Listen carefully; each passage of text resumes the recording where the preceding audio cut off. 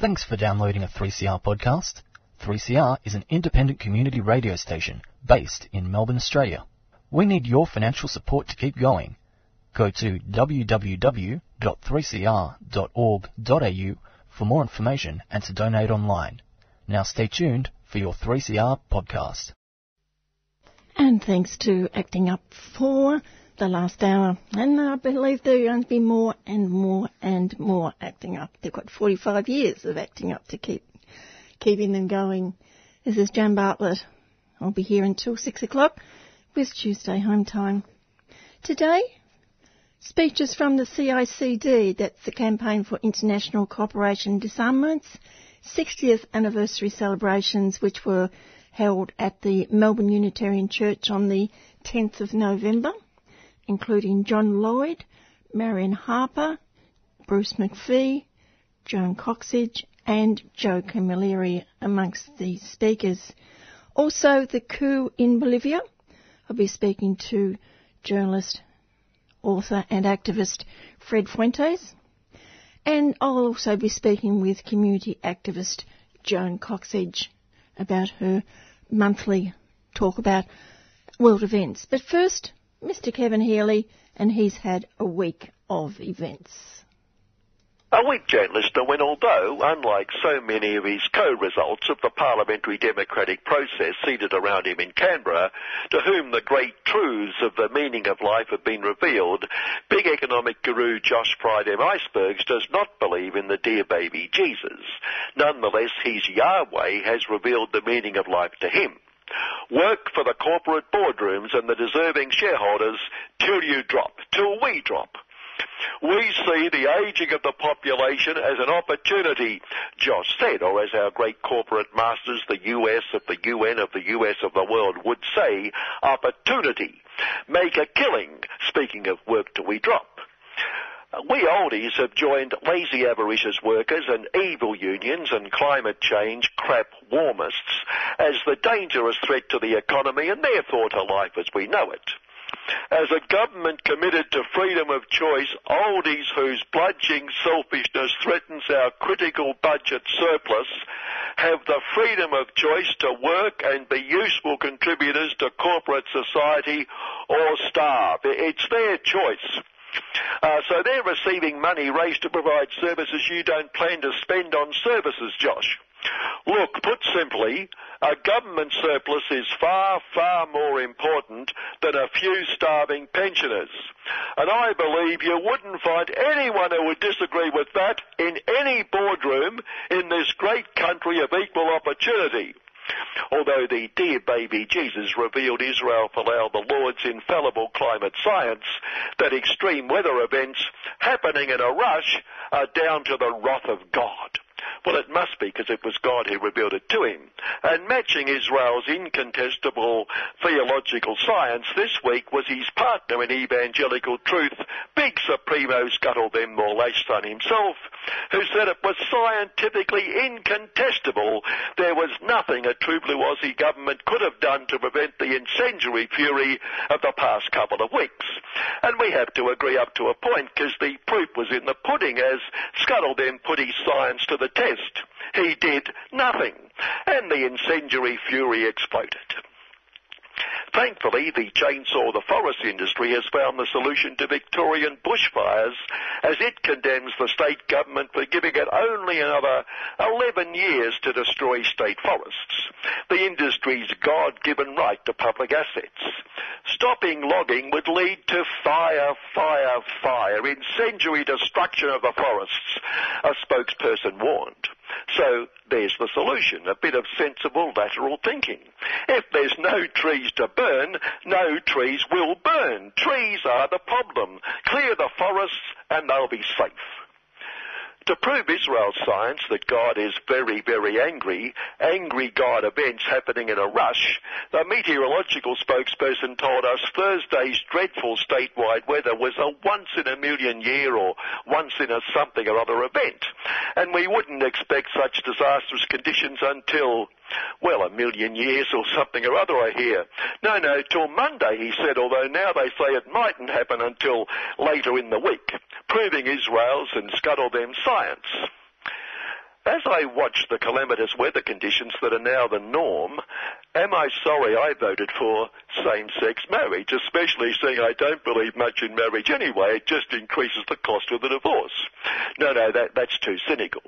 On marriage, divorce and associated matters like sex, the PR super success, my word, that worked well story of the week has to go to the giant mind who decided Her Most Gracious Majesty's son, Anne Screws, should do his warts and all interview, after which it would all go away.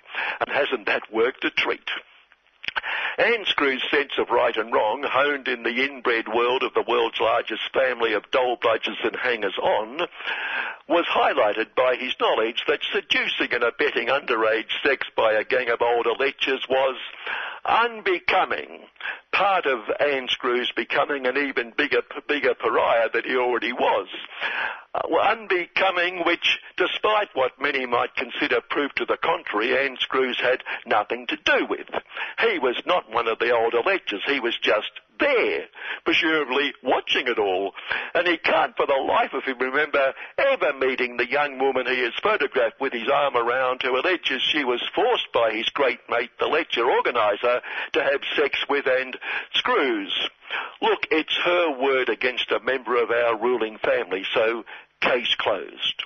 Although for poor Anne Screws it just might open. And his great mate the lecturer has conveniently died in the cell, so he can't face a bit of cross-examination about all this. But on that doll-bludger bit, maybe we're misrepresenting that lot, because by week's end, that worked a treat interview led to Anne Screws announcing he would discontinue his, quote, work in the interests of his inbred family, which should make a major difference to the world generally, because I have absolutely no idea what, in his case, work is. Oh, my work, I Prince and Mummy Queens and Daddy Dukes. And he sacrificed his work so his family could continue its work, raising the same question. In the end, we have to conclude the interview was unbecoming. Sometimes it's best to just keep your mouth shut. Now, when sprung roughly once a day, give or take in their case, no give and all take, they always assure us they will take all steps to redress that for which they were sprung and about which they had no idea. It was the cleaning woman at some local branch, if there's any local branches left. Press button C. We understand the gravity of the issues and reiterate our deepest sorrow for failings by Wurstpac. We are determined to urgently fix. We'd think an automatic response would sort out a split infinitive, wouldn't we anyway? To urgently fix these issues and lift our standards to ensure our anti-money laundering and other financial crime processes are industry leading. As a major bank, we play a critical role in helping law enforcement agencies prevent criminals from carrying out illegal activity. But you'd be preventing yourself. You're the criminal. We put to Wurstpac Chair Lindsay Maximise Profitstead. In some special circumstances would play a critical role in not helping law enforcement agencies. Anyway, with Wurstpac sprung for a few million problems, including facilitating child sexual exploitation, with US of Big Supremo Donald trample the poor under fire for making Ukraine an offer it couldn't refuse, Zion Big Supremo Benjamin not another Yahoo for alleged corruption, involving our very own crook casino king Jamie Puker, Benjamin's next-door neighbour and close friend, Jamie himself over a few problems down at the casino and Screws in a bit of strife. With all that, we can understand why the government knows the most urgent legislation to address gross evil and criminality, illegal activity, to quote Lindsay, is the Smash the Evil Unions and Evil Workers Bill. That's real criminality. The others are just doing their job, or in Anne Screws' case, his work. What's a few million contributions to child exploitation or being a participant in it? Not that we're suggesting Anne Screws was, or threatening a country unless it supports your re-election campaign, or continuing to take over more of other people's land to which they fled as refugees when you threw them out of their country in the first place, compared to entering a workplace illegally, for instance, just because there's a bit of a danger to workers like death or serious injury. There's simply no comparison. On insignificant matters like corporate corruption, which is sort of a tautology, remember during the Hermos Gracious Magistrates Banking Commission, a bloke called Terry McMaster Crime collapsed in the witness box as a few questionable habits by his financial advisory company were put to him. Suggestions it was financial bad advisory for the client, but good advisory for Terry. Well, this week he was found guilty in the federal court for engaging in misleading and deceptive conduct, sentence pending. Don't worry, he plans to take action over that. He wants to sue his lawyer, presumably for losing the case. On taking other people's land, US Armed Secretary for World US Armed State Mike Pompeo or else declares the US Armed no longer regards the taking of as illegal settlements because he said regarding them as illegal has not helped the peace process. Peace process, that's news in itself. Anyway, we look forward to Mike giving us a slightly more detailed explanation for that logic, although we imagine the US Armed will now impose sanctions on any country that continues to regard them as illegal. Finally, good to know there is international solidarity in matters that matter. Take this opposition rally in Zimbabwe to hear the opposition leader where the police attacked those attending the rally violently. Because like protest here, holding an opposition rally is now illegal, although they claimed it wasn't illegal, but they were forced to attack it violently because they were afraid, wait for it, it could turn violent. That's what they said. No embellishment. Well, it certainly did. But isn't it encouraging to know in an evil, sinful world suffering the wrath of God, some things are constant. The forces of law and order, those who protect the means of production, are the same the world over. It's comforting, isn't it? Good afternoon. And good afternoon to Mr. Kevin Healy. And in case you were wondering that noise on the line for the last 5 minutes or so it was heavy rain on the roof going right through the phone line from Mr. Kevin Healy, who you'll be able to hear minus the rain, hopefully, tomorrow morning at 9 o'clock with the program City Limits. Summertime. Summertime brings wine. Pass me my Prosecco. Out on the patio. This year's delicious Radical Radio wines are generously sponsored by Bress Winery in the Harcourt Valley. Specially priced at only $20 a bottle and even cheaper by the dozen or half dozen. You can order via phone or online and collect it from 3CR during business hours up until noon on Tuesday the 24th of December. Perfect as a gift or to fill a raised glass to toast 3CR. Call the station during business hours on 9419-8377 to order or go to 3cr.org.au/shop. Bress Wines is a 3CR supporter. CICD, Campaign for International Cooperation and Disarmament, is Australia's longest-running peace movement and believes that negotiations and peaceful settlement of disputes is preferable to the carnage of armed conflict. CICD is a long-time member of 3CR, broadcasting alternative news every Sunday at 9:15, and on the 10th of November celebrated its 60th anniversary, a celebration of active campaigning in peace, nuclear disarmament, social justice and much more. This was held at the Melbourne Unitarian Church in East Melbourne, and there were a number of speakers at the event. What follows are some of the peace activists who spoke, beginning with John Lloyd, a former secretary of CICD.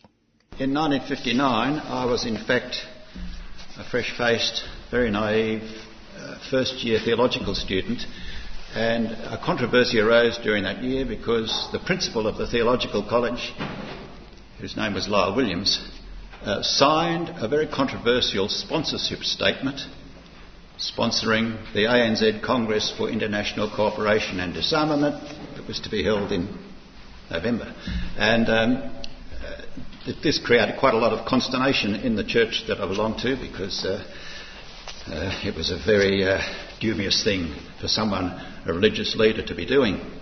As a consequence of some clergyman's involvement in the ANZ Congress, and as a result of the fact that the Congress was having difficulty being given public halls to conduct their events in, because councils one by one were closing down because of the controversy about the Congress, and so they were closing the doors on renting public halls.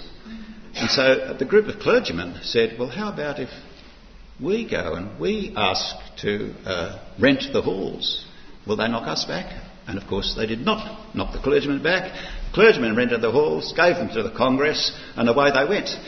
So a little bit of subterfuge there. That group of clergymen became known as the Peace Quest Forum. And the name Forum, of course, related to the fact that they were providing access to a forum for the Congress.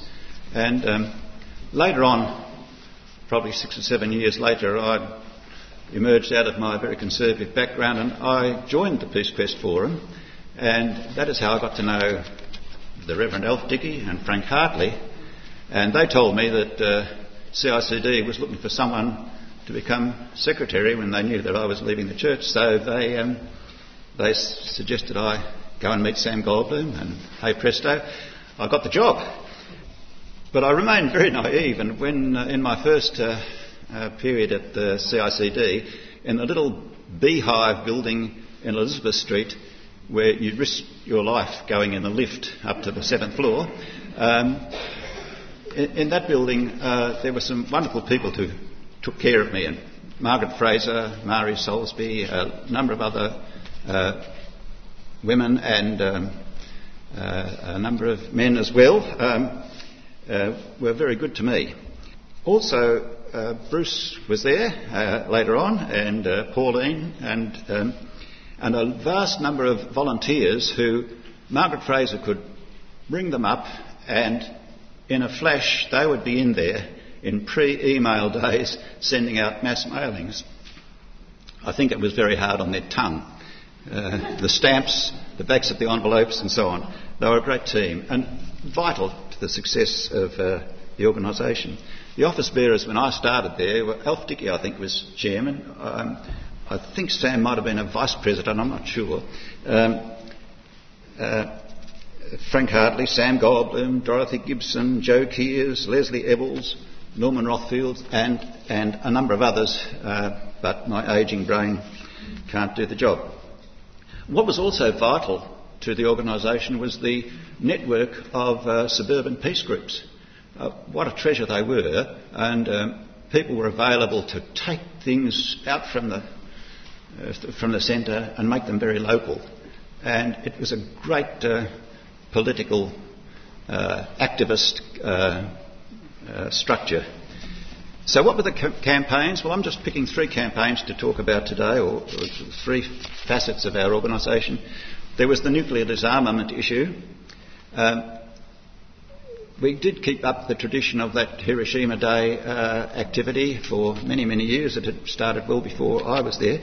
And in 1972, I think it was 72, you'll remember that there were French were testing in the Pacific, nuclear testing, and we got together a group to go to Tahiti to stamp our foot and to knock on their doors and to demand an end to nuclear testing in the Pacific.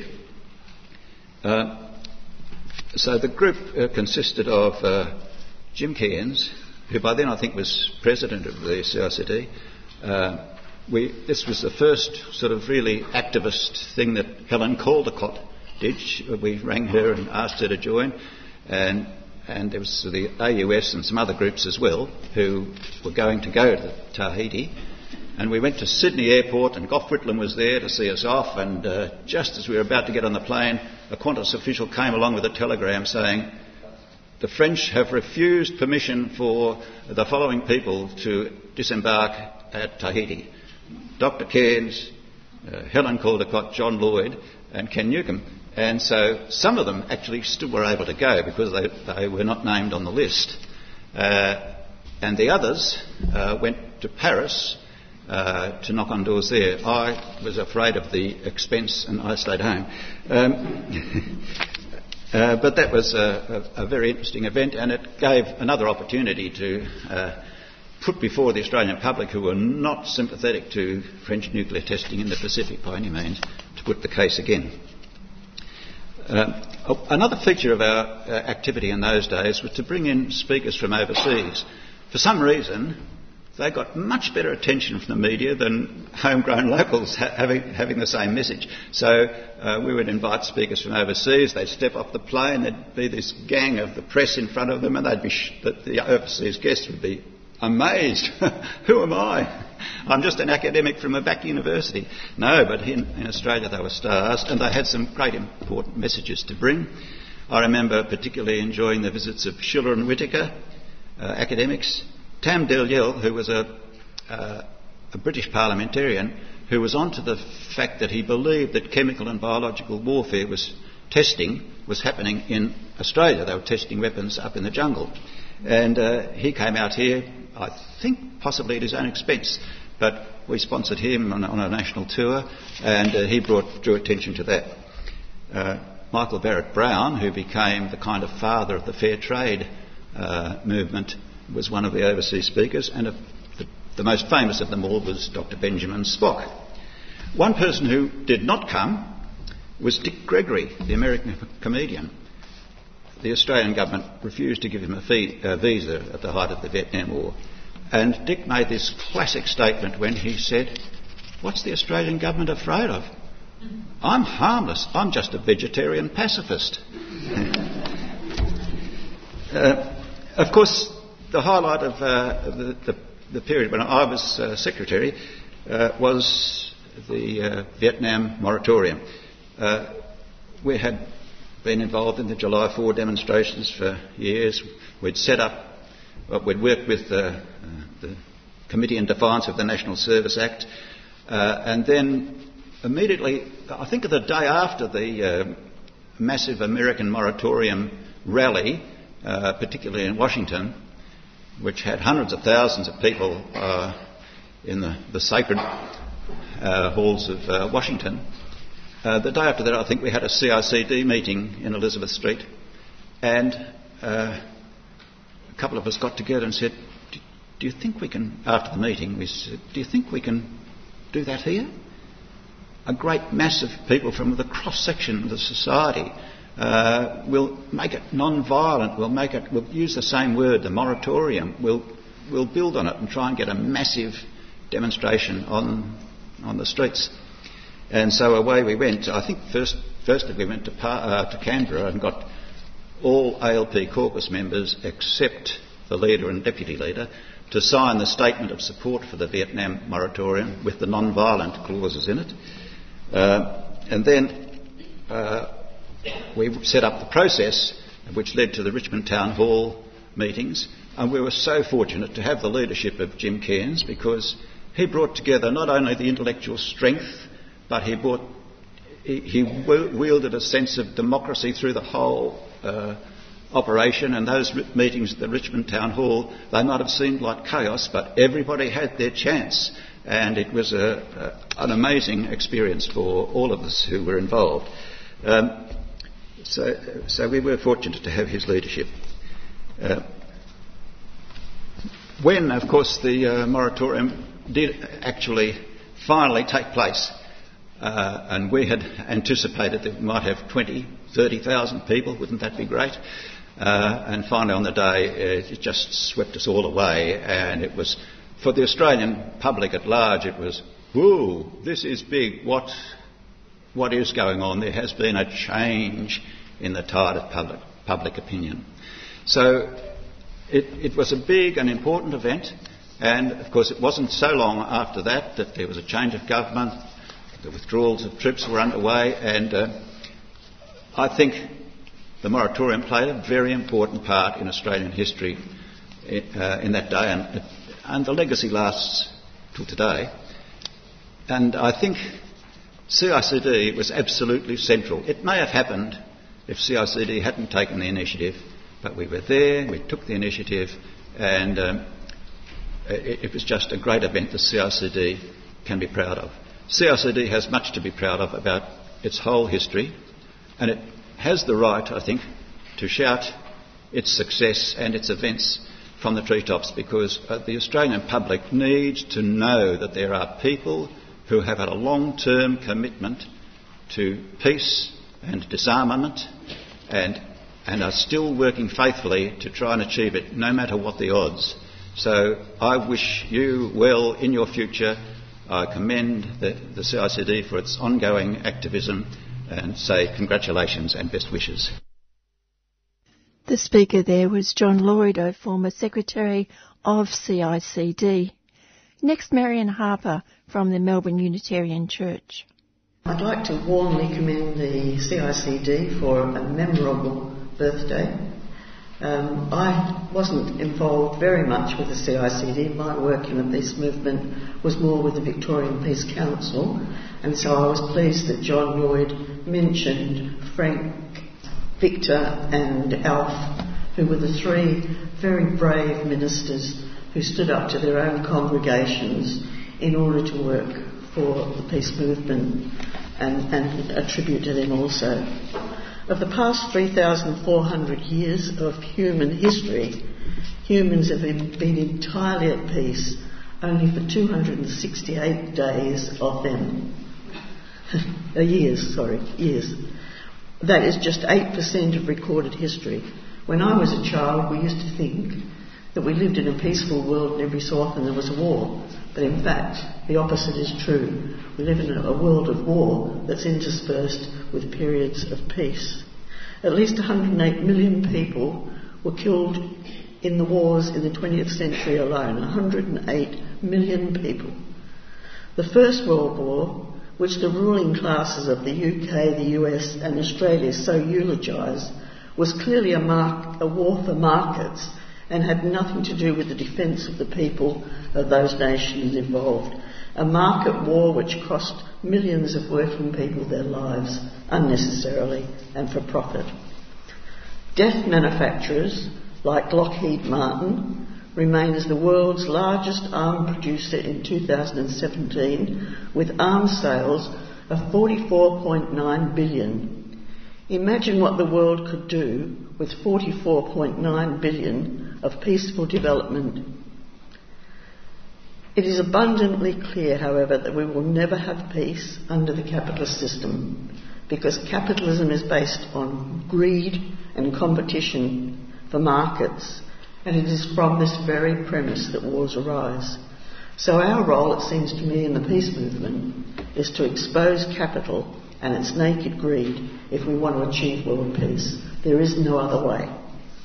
We know from the sterling work carried out by the CICD and the Victorian Peace Council during the difficult days of the Cold War and the wars following that peace is elusive and has simply become a period between wars of imperialist aggression.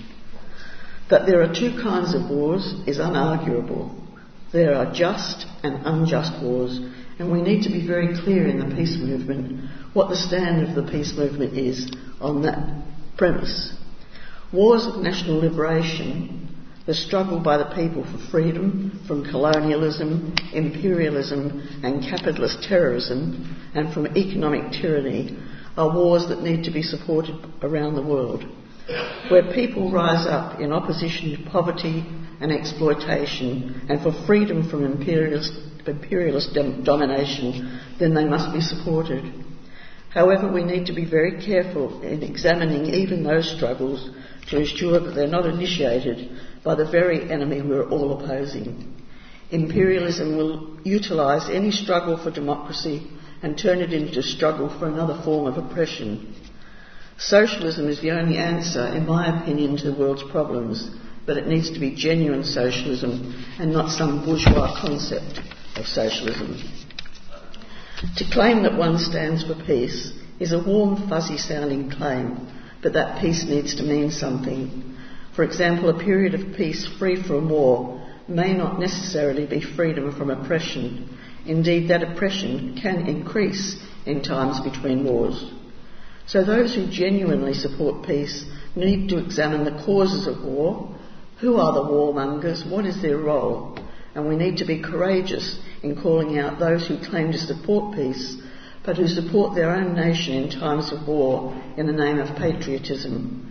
We need to be alert and we need to be objective. So congratulations to all those who keep up the fight for peace and to expose the nature of capitalism and imperialism, because we're on the winning side. You're listening then to Marion Harper from the Melbourne Unitarian Church. Next to Bruce McPhee, who was an early broadcaster on alternative news on 3CR. Thank you for the opportunity to join you today, because CICD is an organisation that's meant a great deal to me for most of my life, most of my adult life, and to you people as well. And for me, my fondest memories of CICD has always been the people. So many people, well-known people and less well-known people, but it's been the people that I met that has been in my mind. And my first introduction, everyone has their own stories about how they came to political awareness or to CICD. In my case, it was the Vietnam War, when I was a young high school student. And for some reason, I became really very concerned about what I saw on the television screens every night of the Vietnam War. Our family were a product of the Cold War period, and we didn't talk about politics, but eventually I was introduced to the Vietnam Moratorium campaign thanks to a school teacher who gave us the broadsheet from the Vietnam Moratorium campaign. And then my whole life changed, because my gut feelings of concern about the war in Vietnam were now expressed by a range of people from the community, people who are well known, politicians, church people, historians, scholars, and I realised I wasn't alone. So that's what brought me into the campaign to support the first moratorium. And of course from that I got to know a lot of CICD people, and I very quickly learnt from them and was very inspired by them. So that's why I joined CICD. The previous speakers have said many of the things which I also want to say about how important CICD is, I think, as an organisation that can bring together a very wide cross-section of the community. And that was important then for me, and it's important, I think, in the future. Around the room we see many of the campaigns that many of them I had some participation in, so you can learn more about them. And one of them that's mentioned is the alternative news on, in the beginning, 3ZZ, the first access radio station in Australia. So thanks to the ABC and the Whitlam government, we had the first opportunity for ordinary people from different ethnic groups to have their access to the airwaves. And from the very beginning, CICD was involved with the producing of the English language program Alternative News. And we're also on the English language program committee. And the program became very popular, I think partly because we covered a wide range of issues that perhaps was not so easy to get alternative viewpoints on the radio. And that program started on 3ZZ, and then when 3ZZ closed, continued on to 3CR. My participation was fairly short. Others carried on the show after me, and I'm pleased to see that it's still continuing with CICD, thanks to Romina and others. So Vietnam obviously was the catalyst for me to become involved, but then many other issues of nuclear disarmament, bases, etc. were very much part of CICD. But for the last 22 years or so, I've actually been living and working in Vietnam for a travel company. although the country has incredibly developed from those terrible times of the war, and if you travel in Vietnam today, you can easily be forgiven for thinking there never was a war. You could walk around and you see a modern, developing, prosperous country. But the consequences of the war are still going on. And if you are there long enough or care to look, the consequences of the war are still suffering people there. And so that's maintained my concern about war in general ever since. And so, for example, in Vietnam, they're still dealing with unexploded bombs, unexploded ordnance, landmines, that are injuring people on almost a weekly basis, in not just Vietnam, but Cambodia and Laos as well. The issues of Agent Orange, the chemicals, various chemicals used by the US military in the war. And millions of people are suffering today from birth defects, cancers and other illnesses connected to the use of chemicals, which was the worst chemical warfare attack in human history. About nearly 100 million litres of toxic chemicals, ironically sprayed on the southern part of Vietnam, which we were told were our friends, hence the propaganda of the war. Also, many of the American soldiers who were participating in the war became anti-war from that experience, and today they are doing incredible work to help with the humanitarian relief from the effects of the landmines and the Agent Orange. And it's not often well known, but in the wartime the US soldiers were very important in the anti-war movement and the resistance within the army from the US military. At the moment in Vietnam there's an exhibition at the War Remnants Museum in Saigon called Waging Peace in Vietnam. It's a book and an exhibition travelling. At the moment it's about to open in US as well. US soldiers and veterans who opposed the war. This is a wonderful book, a collection of photos and stories from such soldiers. So often it's the soldiers who are the most outspoken against war from their experience. And I'm going to donate this book to CICD for your library and for reference. I think you'll find it's very, very nice, very useful books. Since the Vietnam War, of course, the world has had a whole series of wars and conflicts. The Iraq War and Afghanistan, Libya, Syria, and the threat of war in Iran. The war of sanctions, which has become a particularly nasty weapon of war. Economic sanctions against ordinary people in many countries. So I've been following these wars and comparing the way they're reported in the mainstream media compared to the alternative media. And the striking thing is that in all these situations, the Australian government and the Australian media has largely come out on the wrong side, on the side of the victims of the wars.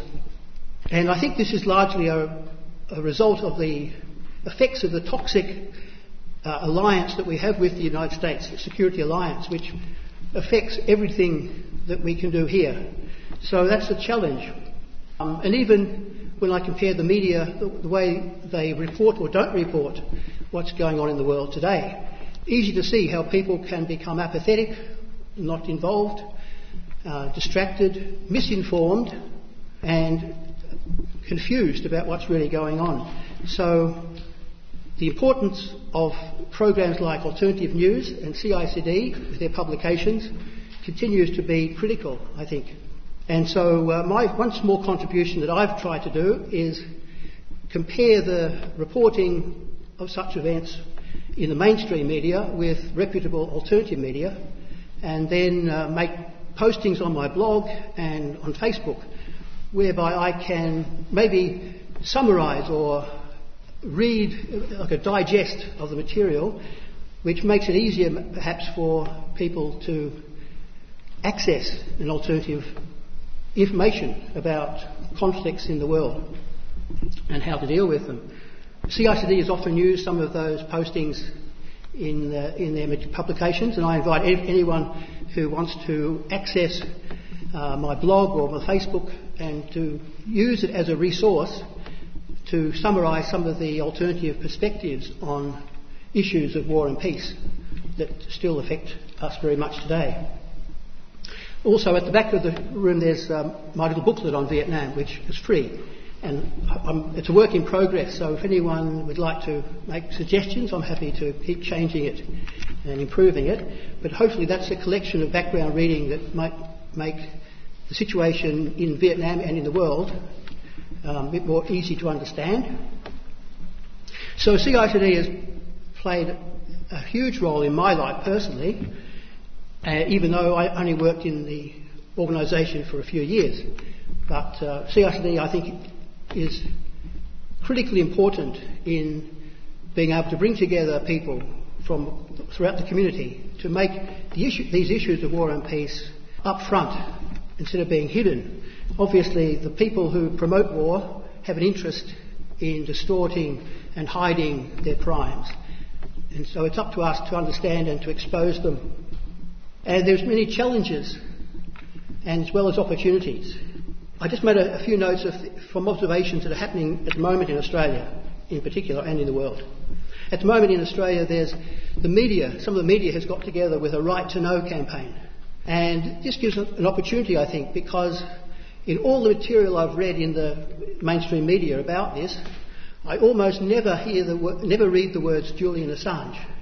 And Julian Assange, I think, the case of Julian Assange as an Australian journalist is extremely vital to resolve because it's a precedent for that the public won't have the right to know if journalists and whistleblowers can be silenced. And the misinformation and demonisation in the media about Julian Assange is deliberate and very dangerous. And also the way the media does not accurately report the wars in Syria, in Libya, in Afghanistan, in Iran, in Venezuela, in Iraq, etc., etc. They consistently misreport or don't report at all or lie. It shows there's a degree of hypocrisy even within the media, but at least the fact that they have a Right to Know campaign, I think gives us an opportunity to participate in that and extend the understanding of what that really means. And it should mean protecting journalists and whistleblowers who are exposing war crimes. The other one that's controversial perhaps is the US presidency of Donald Trump. Whatever we may think of Donald Trump, I think it also gives us an opportunity because people are much more engaged in political discussion around Donald Trump for one reason or another, for good or for bad. I think we can make a positive contribution in that whole debate in terms of questioning the US alliance. Many US allies are questioning the reliability of the US as an ally, and that's a good thing. But the danger is that they see it as partisan, and if we get rid of Donald Trump, the next one will be okay. So I think our job is to make it to understand why it's the problem of war, imperialist war, is bipartisan, and this gives an opportunity to really question the role of Australia within the US security alliance, especially as we move from a superpower unipolar world to a multipolar world. Australia has to find its own way with its friends and its enemies, and the US alliance is obviously something that restricts our independence of policy. And with all these wars and the reporting of these wars, not only is the media getting it wrong, but I hear so much from Australian politicians which indicate they are either ignorant or deliberately being dishonest. Either way, they need to be educated. And I noticed that with the campaign around Julian Assange, for example, there's been a cross-parliamentary group of politicians in Australia that are advocating on behalf of Julian Assange. I think the time is right now that we try to form a cross-parliamentary group of parliamentarians for peace, whereby through CICD and others we can educate members of Parliament. So when issues come up connecting Australia to war and peace issues, they can at least get some fair debate and some proper informed discussion. in the Parliament and in the community. And the other one, I think, where we have a great opportunity to become, to project the issues of war and peace is with the climate emergency, which is becoming a major movement, and general environmental awareness. But what we have to do is acknowledge that militarism, war and preparation for war is one of the key factors in climate change and in the depletion of resources and the pollution of our planet in all sorts of ways. So here's another opportunity where CICD and the peace movement can inject issues of war and peace into the popular movement against climate change and the environment. I'm sure there are others, but as previous speakers have said, yes, CICD has ups and downs. All organisations go through ups and downs. The Vietnam Moratorium campaign was one of our great high points, and then the nuclear-free campaign as well. And who knows the future? While there's life, there's hope. So CICD has made it for 60 years, and the needs of the world for peace and justice and social equity are only increasing and still very relevant. So I hope that CICD will continue.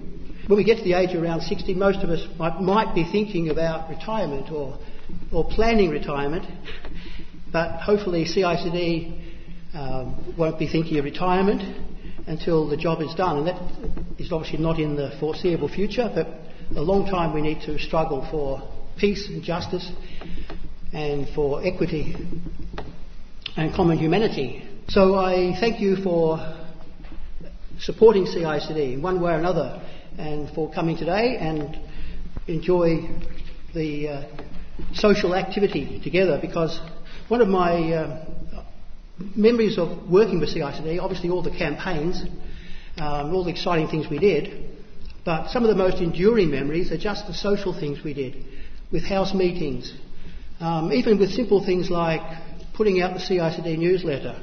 In those days it was all done cut and paste with scissors and glue, not with computer keyboards and mouses.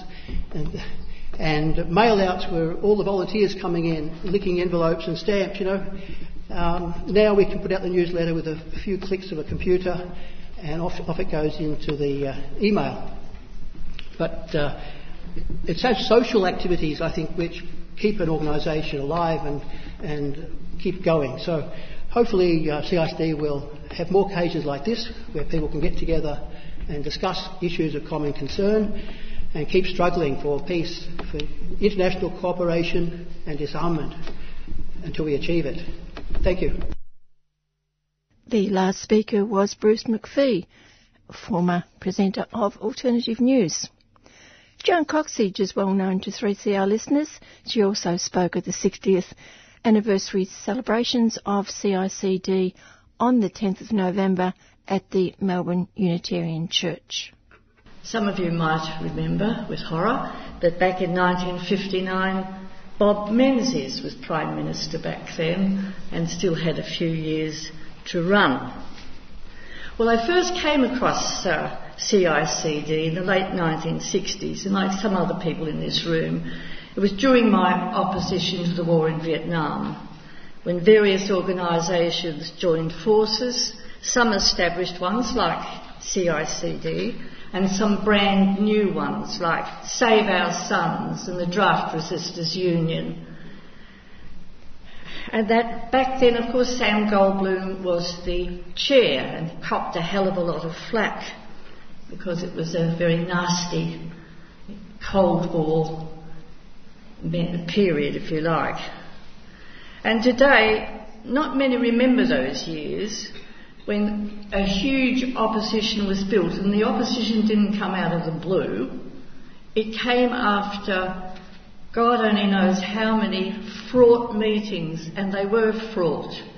We didn't think we'd ever reach agreement, but we did, and we did have that fantastic, huge moratorium march that filled up, I think, all of Burke Street in the city.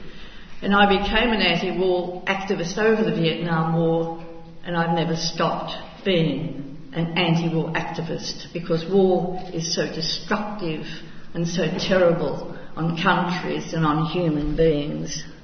But the opposition didn't come out of the blue either, because back then, every night on our TV, we watched defoliants drenching and destroying the earth itself. We saw napalm raining down on defenceless human beings.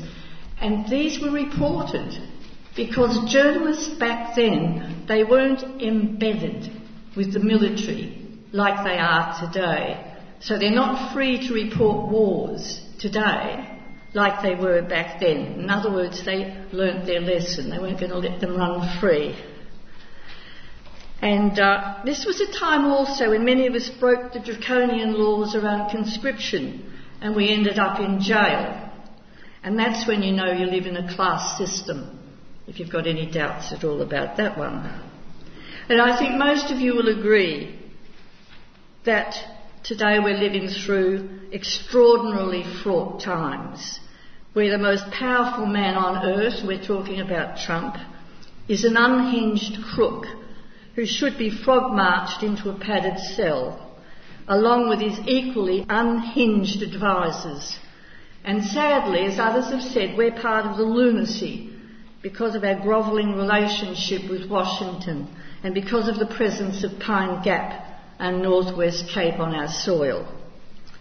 It's also worth noting that since it was founded in 1776, the US has been at war for 214 of its 235 years of existence. The only time it had 5 years of relative peace was during its isolationist period during the Great Depression. And I also want to say a few words about Julian Assange, who remains locked up in London's Belmarsh maximum security prison in appalling conditions. Former British ambassador and human rights activist Craig Murray sat through last week's hearing in Westminster's Magistrates' Court to hear the charges against Julian.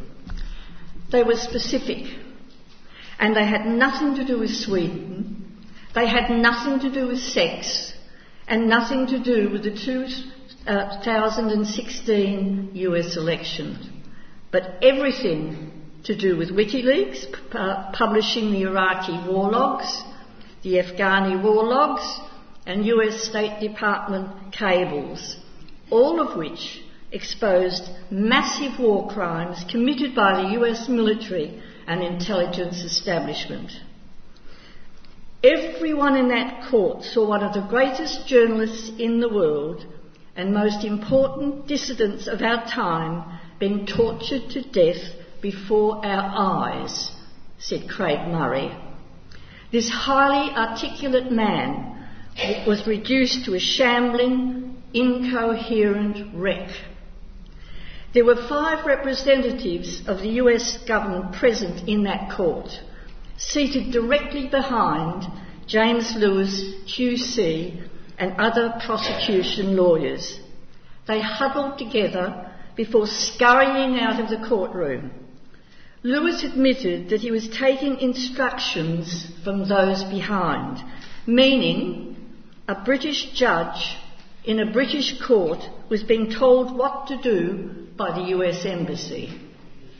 The magistrate concluded the legal farce by saying that the February hearing would not be held in the relatively open and accessible Westminster Court, but in the grim Belmarsh Magistrates' Court, where there are only 6 public seats.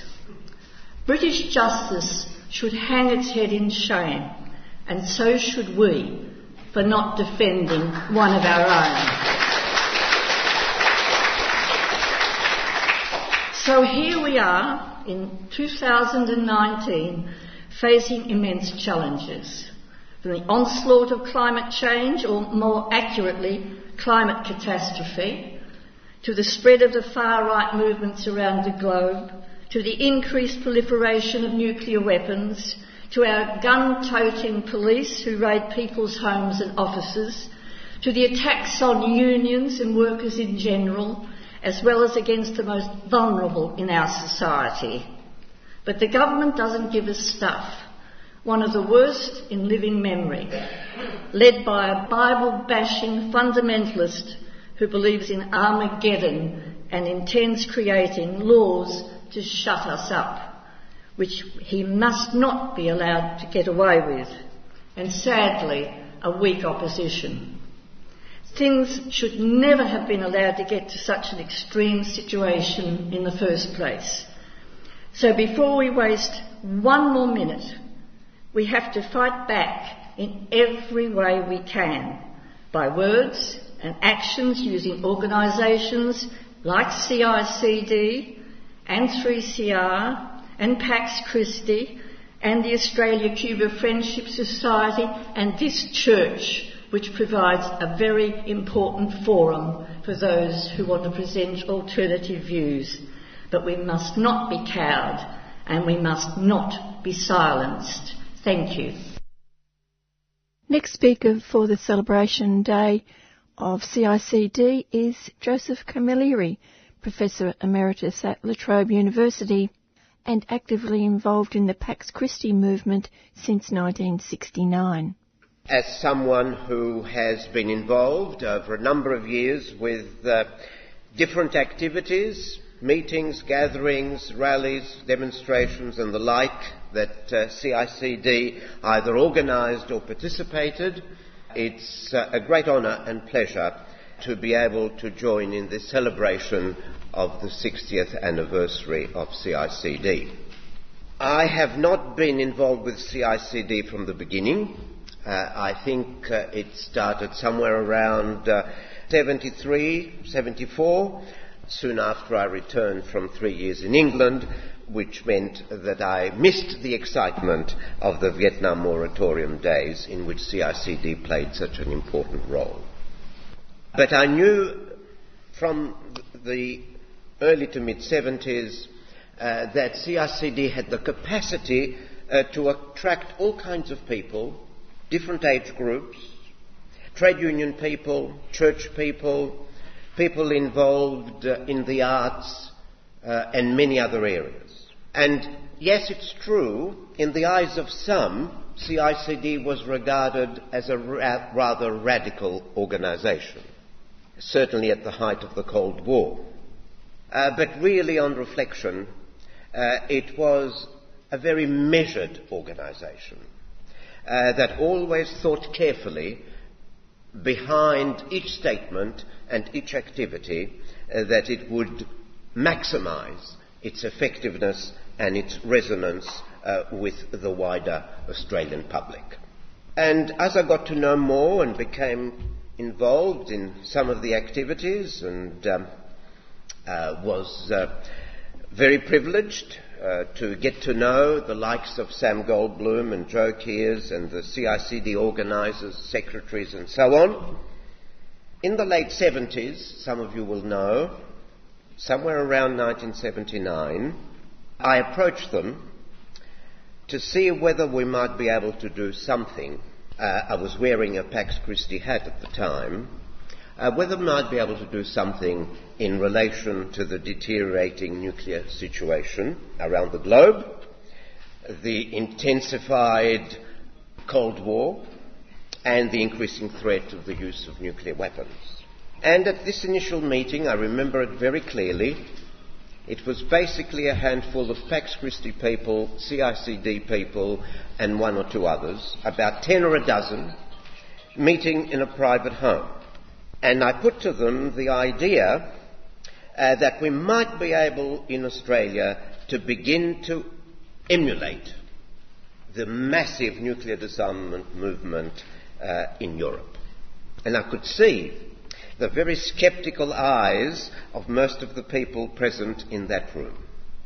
But I want to acknowledge that nevertheless, sceptical though they were that this could really take off in Australia or in Victoria or in Melbourne, they were prepared to give it a go.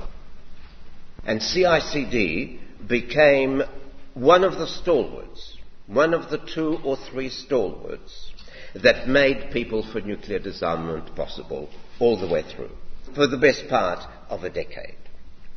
The movement, the coalition, the organisation, and I think it's not sufficiently well remembered, that brought together not just more than 100,000 people 4 times in a row in Melbourne, not done before or since, and emulated in many other cities around the country. But more importantly, I think, than that, it helped with the establishment of 110 local groups and 325 affiliated organisations. Of course, very important things happened as part of this global movement. Of course, CICD went through its highs and lows, as do all organisations that last for a significant period of time. And even after fatigue set in, after the collapse of the Cold War system, when some people thought the victory had been won, which was a rather foolish thing to think, CICD continued. And I remember very distinctly the very significant conference that we helped to organise, CICD and a number of other groups, in 1990 called ASPAC. Remembering that there was still a long way to go, not least in the Asia-Pacific region.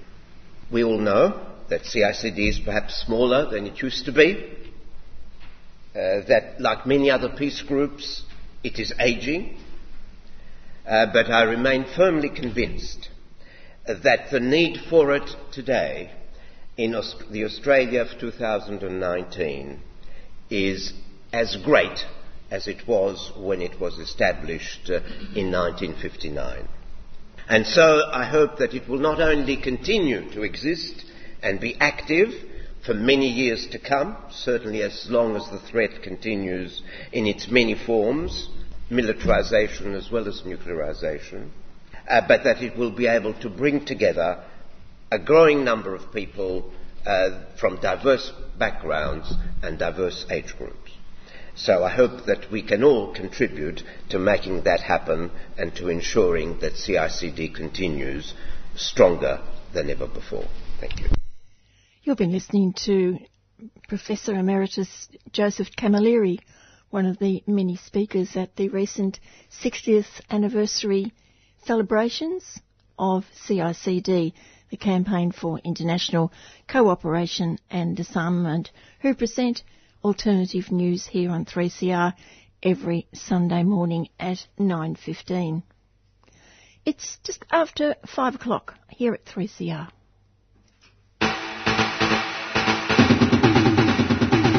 Friends, food and rebellious feminism. Keen to meet like-minded feminists passionate about overhauling the system? Want to revel in the global uprisings led by women? Celebrate highlights of 2019 with Radical Women. Swap ideas of what still needs to be done. Find out Radical Women's plans for early 2020 and get involved. Sunday, December the 8th, 5 p.m. at the Solidarity Salon, 580 Sydney Road, Brunswick. All genders welcome. Phone 03 9388 0062 for more information. Radical Women is a 3CR supporter.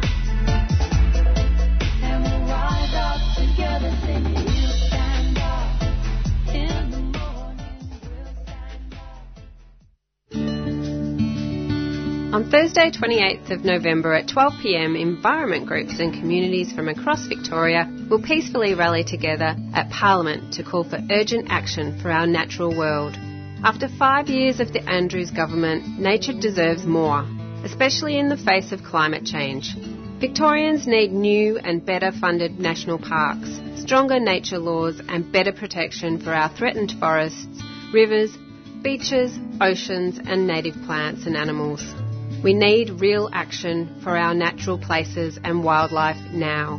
Join in the Nature for Life rally. Bring a sign to highlight the natural places you love that deserve better protection. See you on Parliament steps, Thursday, 28th of November at 12 p.m. Look for Nature for Life rally on Facebook and visit Victoria National Parks Association website, vnpa.org.au/rally. BNPA is a 3CR supporter.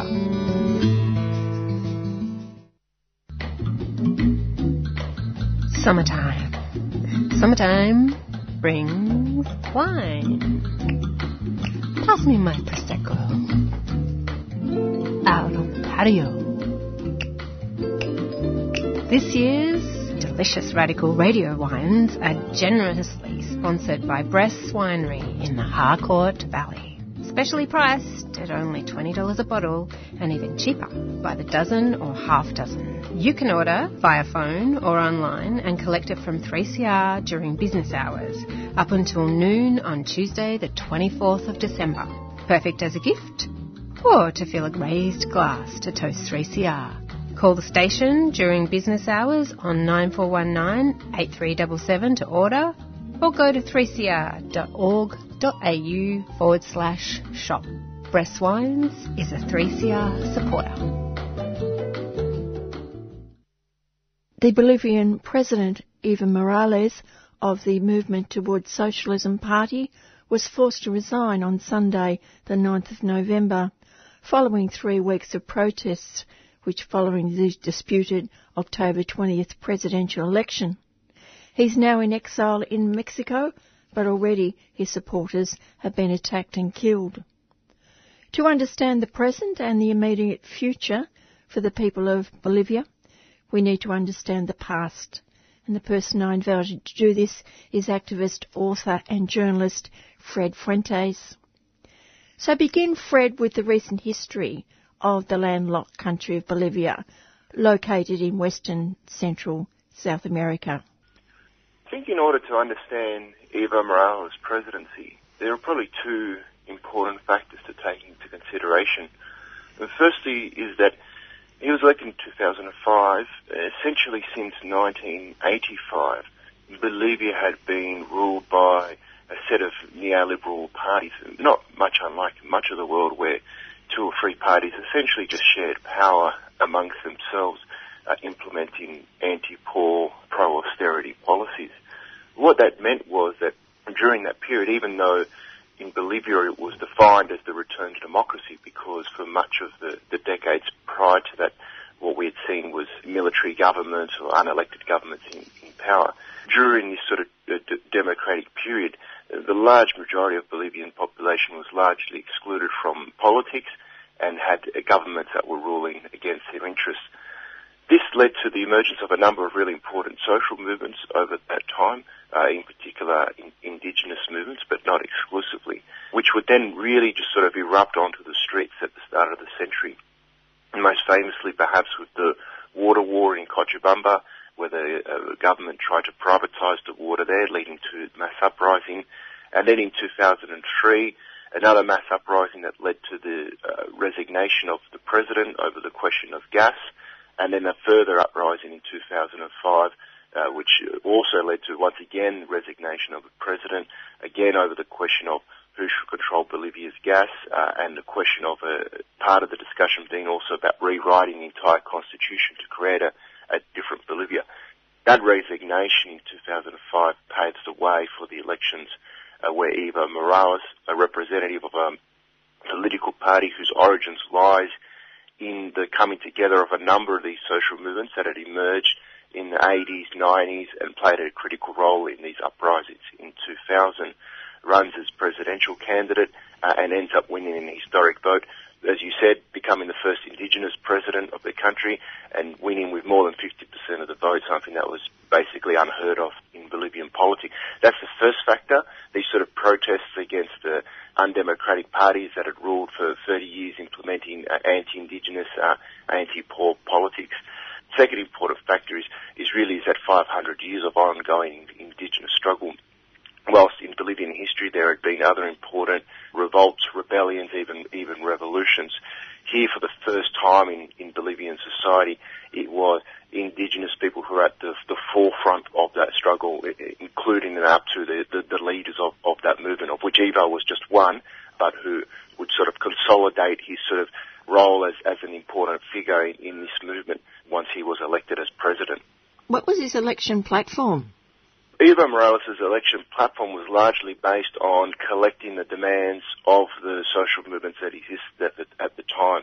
So really, the two key demands, the overarching demands, the key focus of the protests and the key focus of Evo's platform was nationalisation of the gas. It's seen really as an expression of the need for Bolivia, who for so long had exported its wealth for other countries to enrich themselves, to keep that wealth within the country so that the country itself, and in particular the poorest in the country, could begin to lift themselves out of poverty. So that was really the main economic plan, regaining control over the economy, starting with gas as the key factor in the Bolivian economy. And secondly, a constituent assembly, that is electing a body representative of Bolivian society to rewrite a new constitution that would for the first time incorporate indigenous people into the constitution, that would enshrine control over natural resources and many other factors that would later come up in the discussions, like, for instance, not just enshrining human rights but also the rights of Mother Earth into that constitution. So the nationalisation of gas, constituent assembly, two key demands of those protests that I mentioned, those uprisings that I mentioned, would then become the central planks of Morales' election campaign. That would then also be combined with a whole series of sectoral negotiations with different movements. And so Evo would spend a lot of time, or the movement towards socialism would spend a lot of time going to its different sections of its base, whether that be informal traders in the rebellious city of El Alto, whether that be cooperative miners from Potosí, whether that be cocoa growers in the Chapare, which is where Evo Morales himself comes from, and seeking out what were the policies of those different social movements that have been largely relegated, largely marginalised by previous governments, and seeking out to see what sort of policies could be implemented, part of the platform that Evo Morales ran on. Was there nevertheless a divide between the cities and the rural areas? Certainly the MAS itself emerges as largely a rural party, an indigenous rural party. It has certain influence into certain cities, particularly as the movement begins to grow, and particularly in those cities that are more heavily indigenous, such as El Alto. But there had always been a certain hesitancy, certainly from the sort of more mestizo or mixed race or even white middle class in the cities. That sort of hesitation in some ways is overcome through this sort of process of rebellion and protest that occurs at the start of the century, and this sort of sense that actually the only one that can bring some level of stability to this country is the movement towards socialism, who, had not a program that was, far from being a program for revolutionary communism or anything like that, but rather was beginning to express a sentiment that had its origins in indigenous movements, but was now becoming to permeate through the rest of society. So that's why it was able to achieve in numerous elections over 50% of the vote. But as I said, that relationship with particularly urban middle class sectors who traditionally had benefited from having direct access to the state, who basically had also benefited from the way that indigenous people were treated in society, always had a certain level of skepticism, and being able to maintain that alliance that the movement towards socialism had built with the middle classes was always a very tricky thing, and that had ebbs and flows or strong points and weak points throughout Morales' tenure in government. Can you talk about the emphasis on Mother Earth? Well, this is obviously an important part of some of the indigenous protests, and was certainly for a section of the indigenous movement a really key part of what they want to have enshrined in the Constitution. That is a recognition that whatever we do today, it has an impact on Mother Earth, and that has an impact not just for people today, but for generations to come. Of course, there was general agreement on the broad idea of what this meant, but then having to implement that in a country where, on the one hand, you have environmental questions and the fact that it's a country that has a variety of different ecosystems that exist there, but also has a situation where it has a large section of its population that at the time of Evo Morales' election continued to live in poverty, had an economy that was extremely dependent, in fact almost solely dependent on being able to extract natural resources from the environment in order to maintain its economy. All of these, of course, would lead to contradictions or debates over how best to implement this concept of defending the rights of Mother Earth.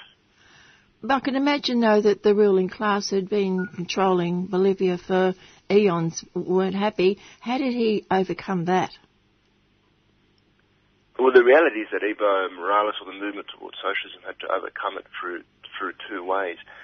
Firstly was ensuring, building this alliance, as I said, starting with its core of the different indigenous rural organisations, then reaching out to other social movements that were not part of that traditional core of campesino-based, peasant-based movements. So, for instance, cooperative miners, formal traders in El Alto, and then finally breaching out even further to build an alliance with sections of the middle class in order to secure, over 50% of the vote and be able to win in elections. That was the first part of it. But, the right wing in Bolivia and Latin America, and arguably everywhere, has never really cared too much about democracy, certainly when it doesn't suit their interests. So whilst Evo Morales was able, and his party were able to continue to win numerous elections, the right, fearing that they were unable to win by the ballot box, began to organise in order to try to overthrow Evo Morales. What it used in the first period of the Evo Morales government, largely basically up until about 2008, 2009, was to try to cohere regionalist sentiment in the east of Bolivia. The lowlands of Bolivia tends to be more wealthier, more whiter. In Santa Cruz, a large concentration of white middle-class sections. It's also where a lot of the gas is located. Of course, it's also many small indigenous nations that are located in the east of Bolivia as well. But the aim was to cohere this sort of regionalist sentiment to sort of scare people into this idea that the indigenous government from the west was basically going to come and take over their sort of lifestyle and what they had become accustomed to in the east, in order to build an insurrectional movement to overthrow Evo Morales. And so what we saw 2008, 2009 was the opposition using a combination of trying to use a recall referendum to get Evo Morales deposed via the ballot box, whilst at the same time also launching an insurrectional offensive which saw it take over numerous state institutions, start to burn them down, essentially creating two Bolivias where Evo Morales and his government couldn't even land in the east of Bolivia because of the huge protests. This intersected then with an attempt at a military coup where all of a sudden certain sections of the Bolivian military turned off their phones to Evo Morales when Evo was trying to get a sense of what was happening on the ground. And this coup attempt could, in the end, ultimately only be defeated by the actual street mobilizations of the movement towards socialism's base of the social movements, threatening to basically march into Santa Cruz and to quell this sort of insurrectional uprising or reactionary uprising that was occurring. So the right have used all sorts of tactics, as I said, from elections to attempted insurrections to try to get rid of Evo Morales. And in many ways, what we're seeing now is just a continuation of that. Over those years he was in power, was the US interfering as well? It's been clearly proven that for many years now the US, and this precedes really the intervention the election of Evo Morales. I mean, for a long time, really under the guise of the so-called war on drugs, the US, through its drug enforcement agency, the DEA, has had direct involvement in Bolivia. There's also, numerous accounts, all information that's readily available now on the internet due to freedom of information requests of the way US aid was being used in certain indigenous communities in order to divide indigenous communities and build more conservative indigenous organisations as a bulwark against the more radical ones. And so all of this predates Evo Morales. We then also saw the direct intervention of the US Embassy in the 2002 elections, which saw polls indicating that Evo had a chance of winning those elections back then, where the US ambassador basically came out threatening the country, saying that, were the country to vote for Evo Morales, that the US would cut off its support and aid for Bolivia. At the time, Evo didn't win. He would go on to win in 2005, but that sort of both public and hidden subversion has always existed, so much so that in the midst of this sort of coup attempt that I mentioned in 2008, 2009, the US ambassador was expelled from Bolivia precisely because of that role. What we've also seen is the Bolivian government trying to cut off the way that the US government can interfere. So obviously I mentioned the expulsion of the US ambassador. Should also be mentioned that much of the the military that was responsible for presidential security were largely trained, aided by the US. Those were replaced with troops who didn't have those direct ties to the US military. So this is nothing new in Bolivian history, and has continued to occur up until today through numerous different manners. Well, over those 14 years he was in power, how did the economy fare? Bolivia's economy has basically been the best performing economy in South America. What we've seen is a steady growth in the country, but more importantly than just growth is wealth redistribution. So we've seen in a country of about 9 million, 1 million people essentially being lifted out of what is generally referred to in socio-economic terms of the lower classes and into the middle classes. There's been a huge reduction in poverty, in particular of extreme poverty. Of course, it hasn't been completely eradicated. But what we've seen is through a policy of essentially nationalising control over the gas resources. That doesn't mean refusing to work with any transnationals. Transnationals continue to operate in the gas industry, but the key thing is what the Bolivian government has said is that we control the gas, we control what happens to the gas, we control what happens to the profits of the gas. Any transnationals who want to come and work with us to make that happen are welcome to do so.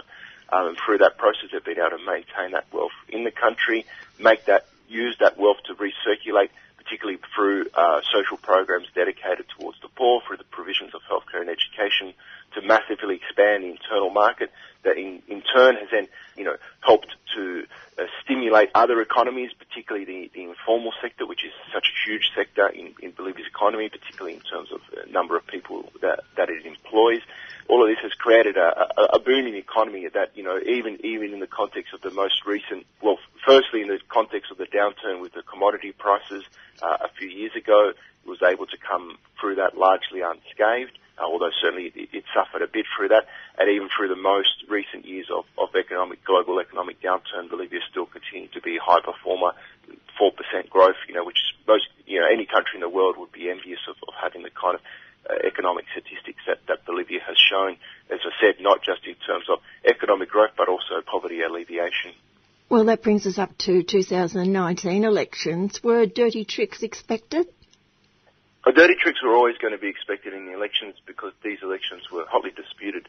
They're hotly disputed arguably for three reasons, two of them that predate the election and one on the election itself. The two reasons that predated is, as I said, Morales has always maintained there's always been a section of Bolivian society, largely the old traditional political elites who had governed Bolivia uninterruptedly for a couple of decades until the arrival of the movement towards socialism. That section of society, those political parties have constantly been fighting to get political power back. So, of course, they were going to be seeing these elections as an opportunity to return to power. And secondly, it was also going to be hotly disputed because there was much discussion and debate about whether Evo Morales should be allowed to stand in these elections. According to the new constitution, the term limits, there are term limits in place. That is that you're only allowed to stand for re-election twice. To stand for election twice. Evo Morales had already done that. 2016, a referendum was initiated to remove that restriction from the Constitution so that any elected official could run for more than 2 terms.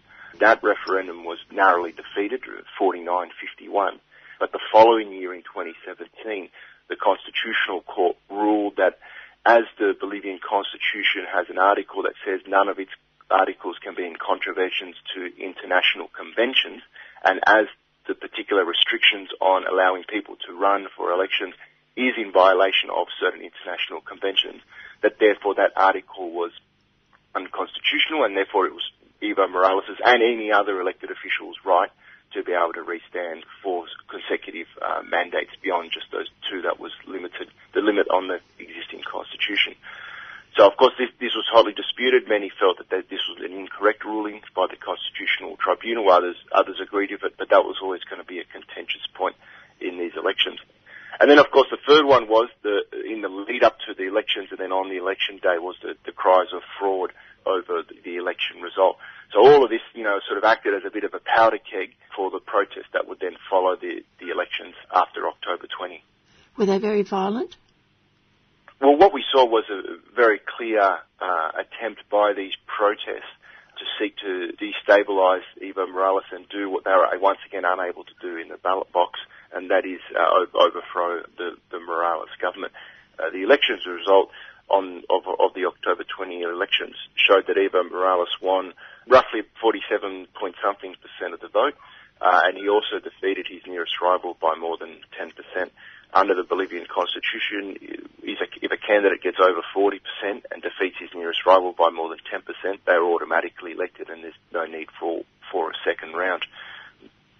So having lost the elections, and despite the claims of fraud, having been unable to actually present any evidence of fraud, the opposition decided that this was the time really to really push on, building on the sort of opposition sentiment that had been building in order to see if they could get rid of Evo Morales. And what we saw was from October 20 until his resignation some 20 days later, was a mass escalation of those protests, but also a violent escalation of those protests. And what we saw in the days prior to Evo Morales being forced to step down was attacks on the houses of not just members of the movement towards socialism, but of their family members who were kidnapped, houses burnt down, all of this leading to, combined with a mutiny by the police calling for Evo to step down, and then finally the military also coming out publicly to say Evo Morales had to step down, that Evo, together with his vice president Alvaro Garcia Linera and a number of other Mas politicians, saying that look, we resign because we want to maintain the safety of our family members. We want to maintain the physical integrity of our family members. We hope that by us resigning, that some level of peace can be restored to the country, and that our family members can be released, particularly those that have been kidnapped or whose houses have been threatened. We've been burning down. So what we saw was basically a rapid escalation of what was initially supposedly protests for new elections, which Evo Morales had agreed to, but that all basically then became an insurrectionist movement to remove Bolivia's first indigenous president, an insurrectionist movement largely led by dark right-wing forces in the country, those very same forces that for 14 years had been fighting to get rid of Evo Morales, and whose discourse continues to be precisely that now that they are in power, that they're not in power because of any specific electoral issue or any specific problems with the last elections, but as they clearly state, we're in power to reverse or to put an end to 14 years of what they saw as what was wrong. And so what we're seeing now is a coup government really trying to come to power on the back of a violent movement, on the back of a violent insurrection, in order to try to wind back those gains that have been made in the last 14 years. Just looking at the role of the military and the police, had they in the past supported him? The government has always had perhaps a more, not conflictive, but certainly not a harmonious relationship with the police. Police has always been difficult to deal with.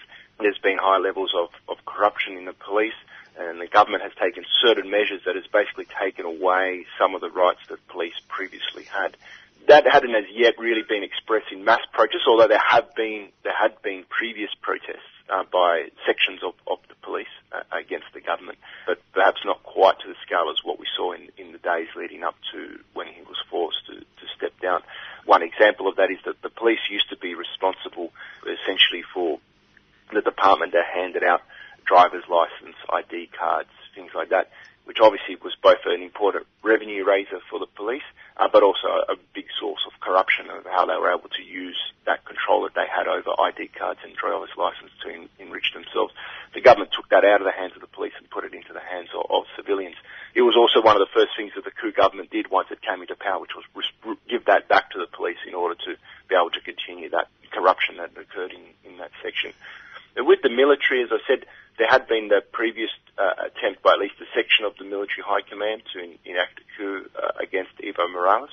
Apart from that, one had got the sense that there was largely at least agreement to respect the constitutional order, whether the military agreed with everything that Evo Morales was doing. There hadn't been much indications of that one way or the other, but that certainly seemed to be an indication that there was a general respect for the constitutional order. Of course, that was all thrown out on the day that he was forced to resign when the military break in with the Constitution, which states that he can't play any role in politics, came out to say that the president should resign, even though his constitutional mandate doesn't finish until January of next year.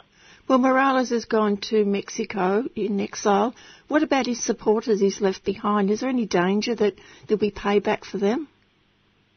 Well, the payback, unfortunately, has already begun. We saw, for instance, in protests by the cocoa growers' unions trying to get in Cochabamba. Just 2 days ago, there was a protest that was massacred. There was 9 deaths. At least so far, the death toll is 9, just from that one single protest. The death toll overall stands at about 23, with something like 715 injured and many hundreds that have been detained as well.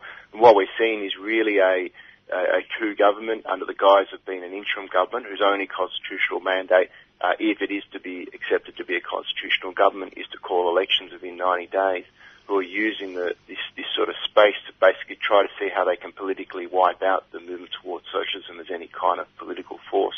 So along with what I've said about the deaths, the injuries, the arrests that have occurred, we've seen, ministers in the new coup government who've come out on TV saying, look, we have a public list of movement towards socialism deputies and senators who we are accusing of sedition and who we are going to round up, and we're going to set up a special prosecutor's body in order to arrest, detain and put these people in jail.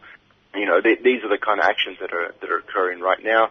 There's also talk about whether the party as a whole will be banned, or whether certain candidates will be banned from being able to run. Of course, the coup government has said that there's no chance that Evo Morales will be able to stand in any new elections, and many of their spokespeople have gone as far as to say that there's no chance that Alvaro Garcia Linera, his vice president, would be able to stand, even though there's no law saying that he wouldn't be able to stand. The term mandate only goes for the same position, so president for a president. There's nothing to say that a vice president couldn't stand after a president had been in power for 2 terms. So we're already seeing, what the opposition is trying to do is basically change the facts on the ground so that by the time any new elections are held, and as of yet, even though we're more than a week into this coup government, no date has been set for or even mentioned for these elections. What we're seeing is really an attempt to ensure that by the time of this election day comes around, that the movement towards socialism, has no chance of being able to win, because its candidates are barred from running, its leaders are in prison or on the run or in exile, and its supporters have basically been, scared into submission, through the violence that's been inflicted on the protests that are on the streets now, who are, demanding that, just as Evo Morales has said, that if you think that there is a problem with these elections, even though no actual hard evidence of fraud has been put forward, well then let's go to a new election. The only way out of this crisis is through the Constitution that the people voted on. The Constitution says that Evo Morales is president until January 2020, and that if people disagree with the elections, let's have a new elections to decide who the president is once his term finishes then. Finally, Fred, what does this mean for the rest of Latin America, South America, the left countries or the left-leaning countries in Latin America? Well, certainly, it's a very dark days for democracy in Latin America, where you see an indigenous president pushed out of office, told to resign by the military, where you see a president and, a number of others of his government forced into exile. I mean, it's really, unfortunately, very reminiscent of the dark days of the military dictatorships of the 70s. This sends a very, very ominous signal for the rest of the region, in a period where the region is in a bit of flux, because having had a sort of a revival of right-wing governments in the last year or so, particularly with the election of Jair Bolsonaro in Brazil, in the last few years, so we've had the election of Jair Bolsonaro, but previously also the election of Mauricio Macri in Argentina. We're seeing a reflux in that movement, and what we're seeing now is that in Argentina, just a month ago, the centre-left forces that are identified with Kirchnerism, in this case, Aníbal Fernández being elected to the presidency, Alberto Fernández being elected to the presidency with Cristina Kirchner de Fernández as his vice president, so a return of the centre-left to power. We also see the protests that have been occurring in Chile, Ecuador, against right-wing governments or centre-right governments. So the region is in a bit of flux, and seeing a government overthrown in such a manner, certainly sends a very dangerous, a very dark signal to the rest of the continent. So one hopes that the situation can be resolved there, certainly through a means that sees the constitutional order restated, and sees the ability for, doesn't see the right get away with, what they would like to do. I think certainly, what we're seeing today in Bolivia is very much what would occur in Venezuela tomorrow, were somehow the right able to dislodge Maduro from power. This sort of vicious witch hunt of left forces in order to basically ensure that the left can never get back into power in these countries. So I think it's a dangerous situation. It's also in the context, as I said, of mass protests that occur in general around in the continent. Most recently in Ecuador, ongoing there in Ecuador against IMF policies. In Chile now for a new constitution, something that Bolivians had fought for and won. The new election of a left government in Argentina. All of these things mean that it's a process in flux, and we'll see how those different factors also have their influence and play out in Bolivian politics as well. And many thanks to activist, journalist and writer Fred Fuentes for his talk on the situation in Bolivia, which doesn't look very good at all at the moment. It's coming up to 25 minutes to 6 o'clock. Let's hear from some community announcements.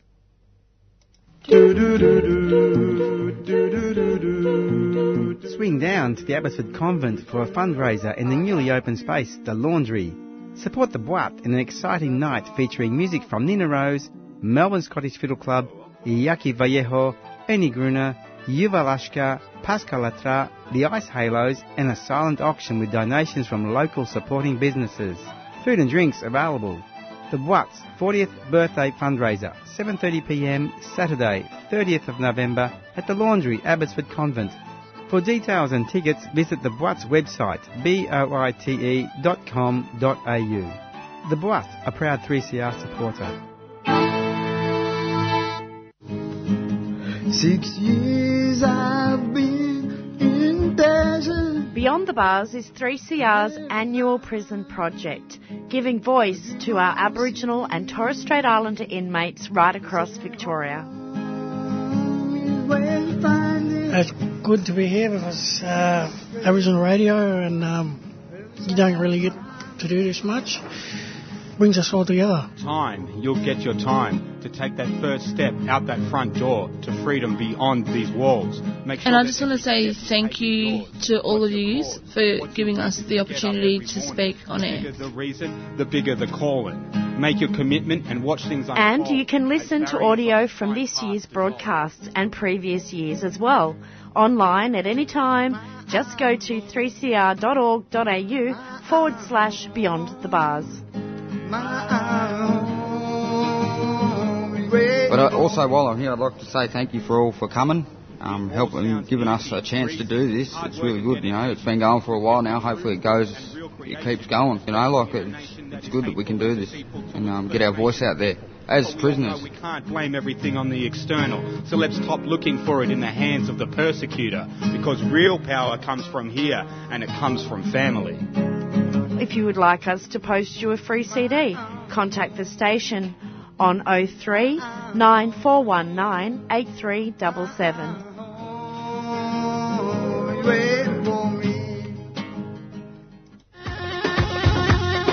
3CR are selling keffiyeh Palestinian scarves in support of the last factory that produces them in Hebron, Palestine. All profits will be donated to the reconstruction efforts in Gaza and support Palestinian industry.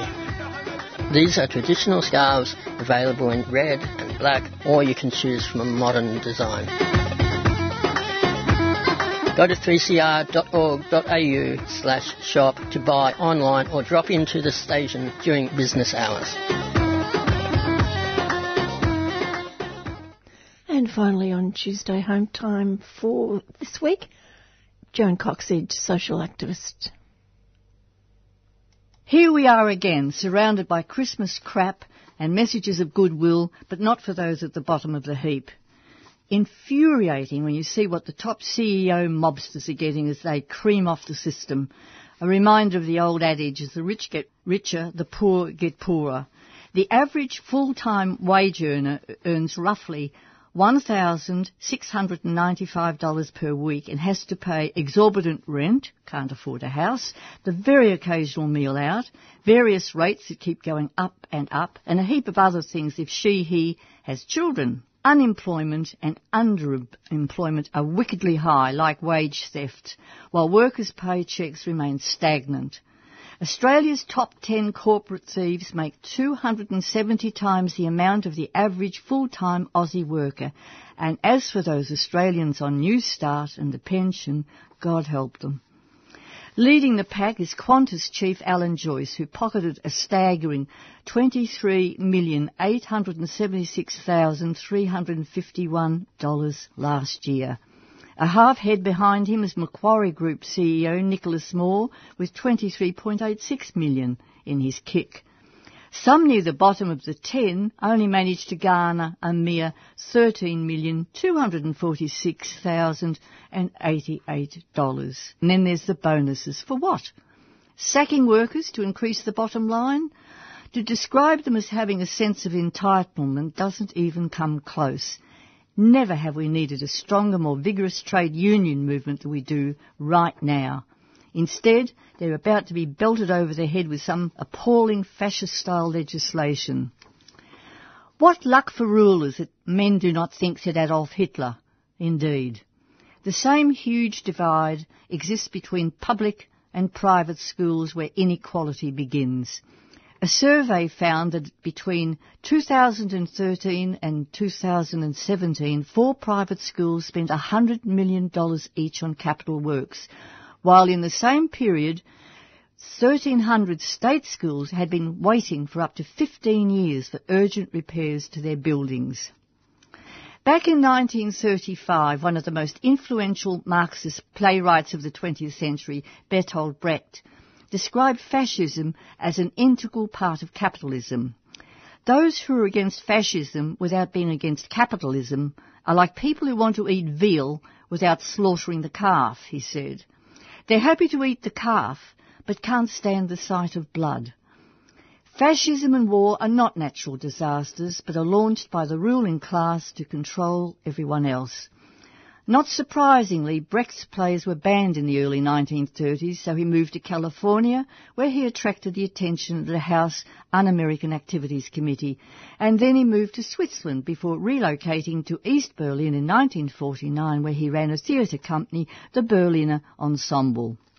The media here infuriate me, the whole bloody lot of them, and that includes our ABC, a pale shadow of its former self, when not so long ago journos were prepared to take on the powerful.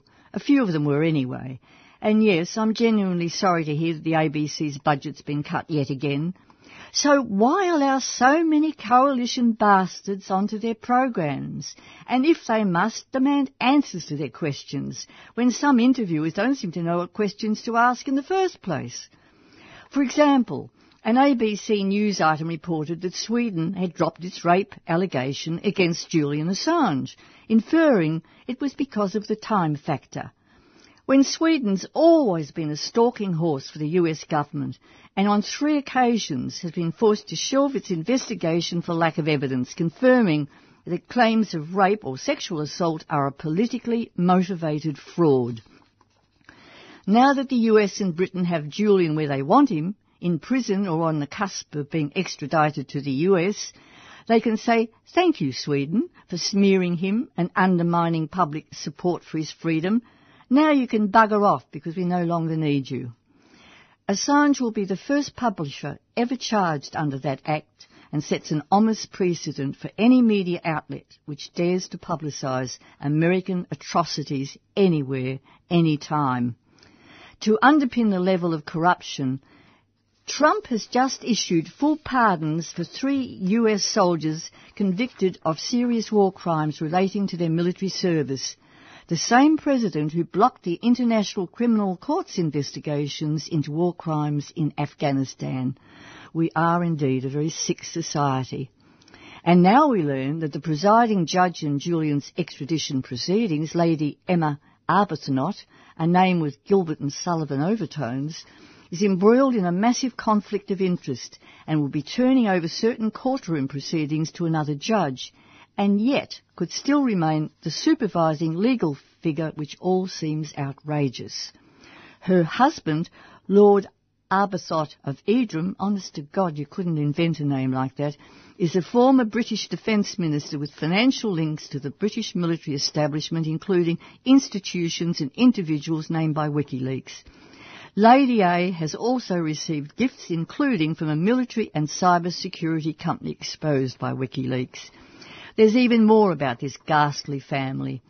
Lady Emma's son, Alexander, is the vice president, vice is the right word in this context, and cybersecurity advisor of a firm heavily invested in a company founded by GCHQ, which is Britain's secret electronic spy agency, and MI5, that's equivalent to our ASIO, which of course is diametrically opposed to everything WikiLeaks stands for. Alexander's employer, the private equity firm Vitruvian Partners, has a multi-million-pound investment in another cybersecurity company, which is also staffed by officials directly recruited from the US National Security Agency and the CIA. To call this a conflict of interest is like calling Adolf Hitler a small-time crook. But the corruption of the case against Julian Assange goes on and on, making it impossible that he will ever get a fair trial, and even that he will survive. And as I've previously mentioned, there were 5 American officials in Westminster's Magistrates Court during the extradition hearing quite blatantly giving instructions to the prosecuting QC in full view of everyone in that court. And our media haven't bothered reporting one word of this shocking situation. On the progressive side of British politics is Jeremy Corbyn, who is remorselessly attacked by the British media, even by the so-called progressive elements.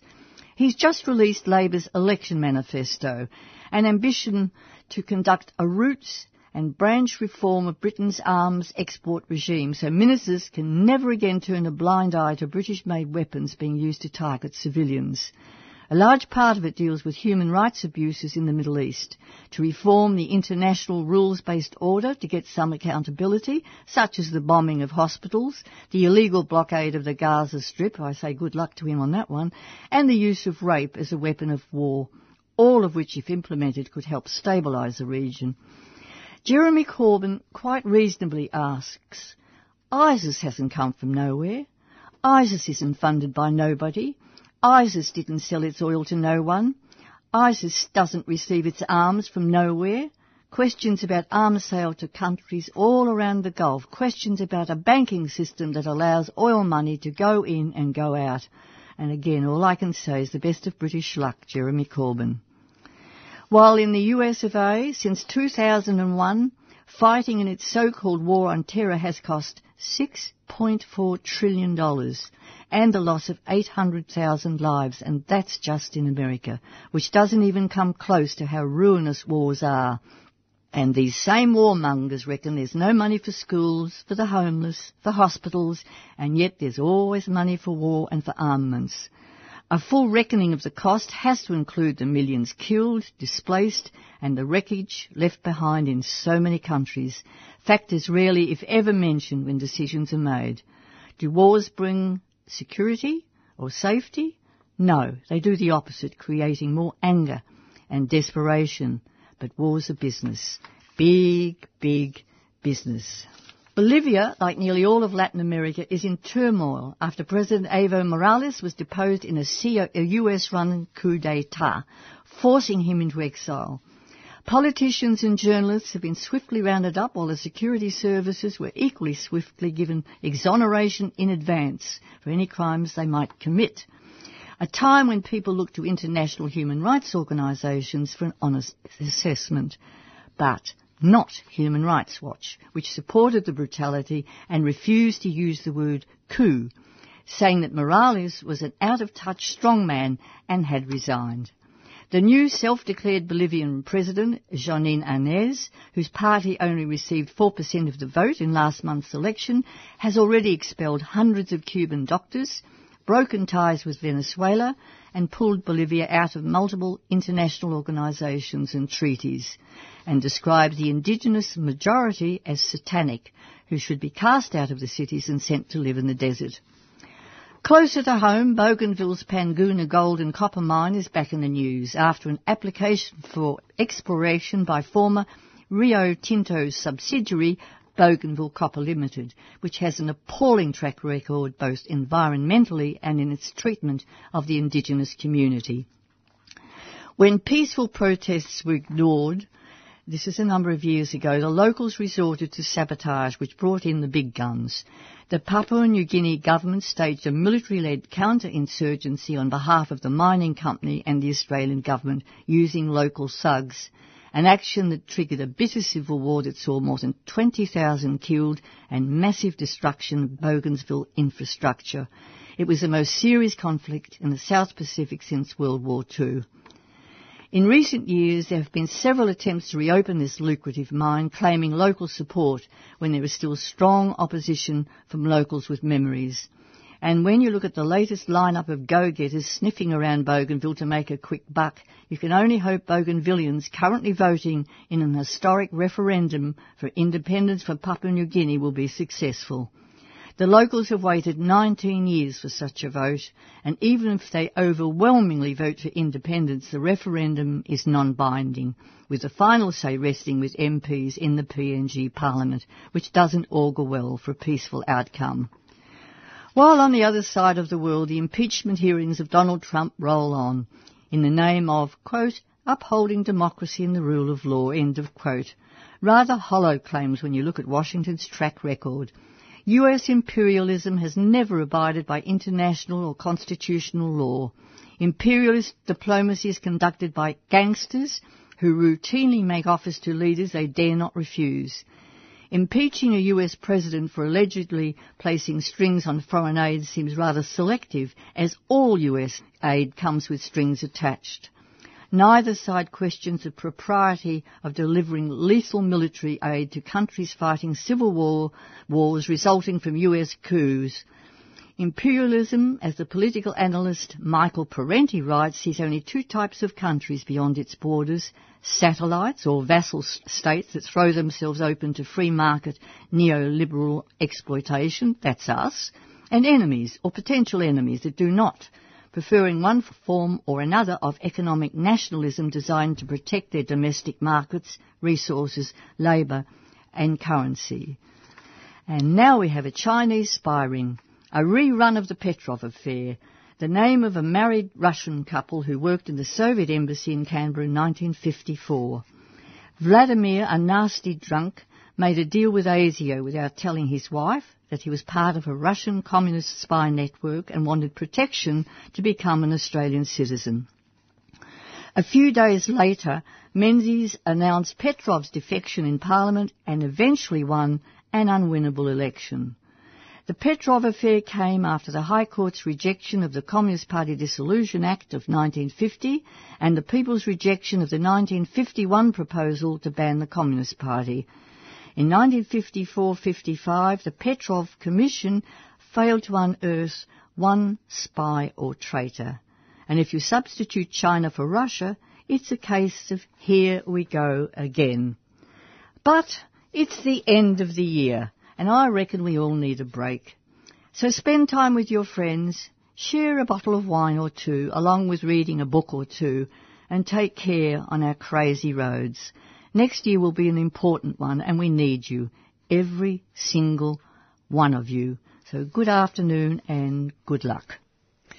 And thanks to Joan Coxidge for the many talks that she's given over the year for Tuesday Home Time. And just look at what she said there about having a bottle or two of wine with friends. Such a good idea. Summertime. Summertime brings wine. Pass me my Prosecco. Out on the patio. This year's delicious Radical Radio wines are generously sponsored by Bress Winery in the Harcourt Valley. Specially priced at only $20 a bottle and even cheaper by the dozen or half dozen. You can order via phone or online and collect it from 3CR during business hours up until noon on Tuesday the 24th of December. Perfect as a gift or to fill a raised glass to toast 3CR. Call the station during business hours on 9419 8377 to order, or go to 3cr.org.au/shop. Bress Wines is a 3CR supporter. Now, next Tuesday is the 3rd of December, and I won't be here that day because it's International Disability Day, and it's a special broadcast for 12 hours here at 3CR.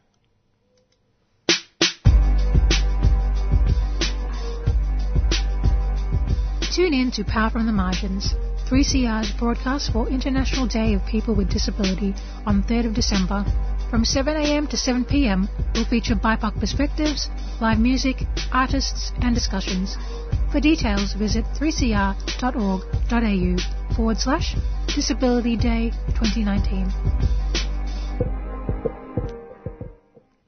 But before I go, do remember this event on Thursday. On Thursday, 28th of November at 12pm, environment groups and communities from across Victoria will peacefully rally together at Parliament to call for urgent action for our natural world. After 5 years of the Andrews government, nature deserves more, especially in the face of climate change. Victorians need new and better funded national parks, stronger nature laws and better protection for our threatened forests, rivers, beaches, oceans and native plants and animals.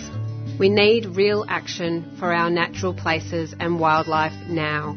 Join in the Nature for Life rally. Bring a sign to highlight the natural places you love that deserve better protection.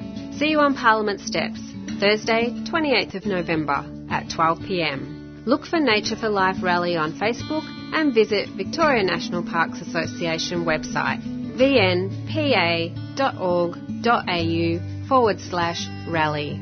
VNPA is a 3CR supporter. And that is it for me for today. As I said, I won't be here next Tuesday, but I'll be back on the 10th of December. But do stay tuned for Done by Law, who'll be here very shortly after a song by Chris Wilson.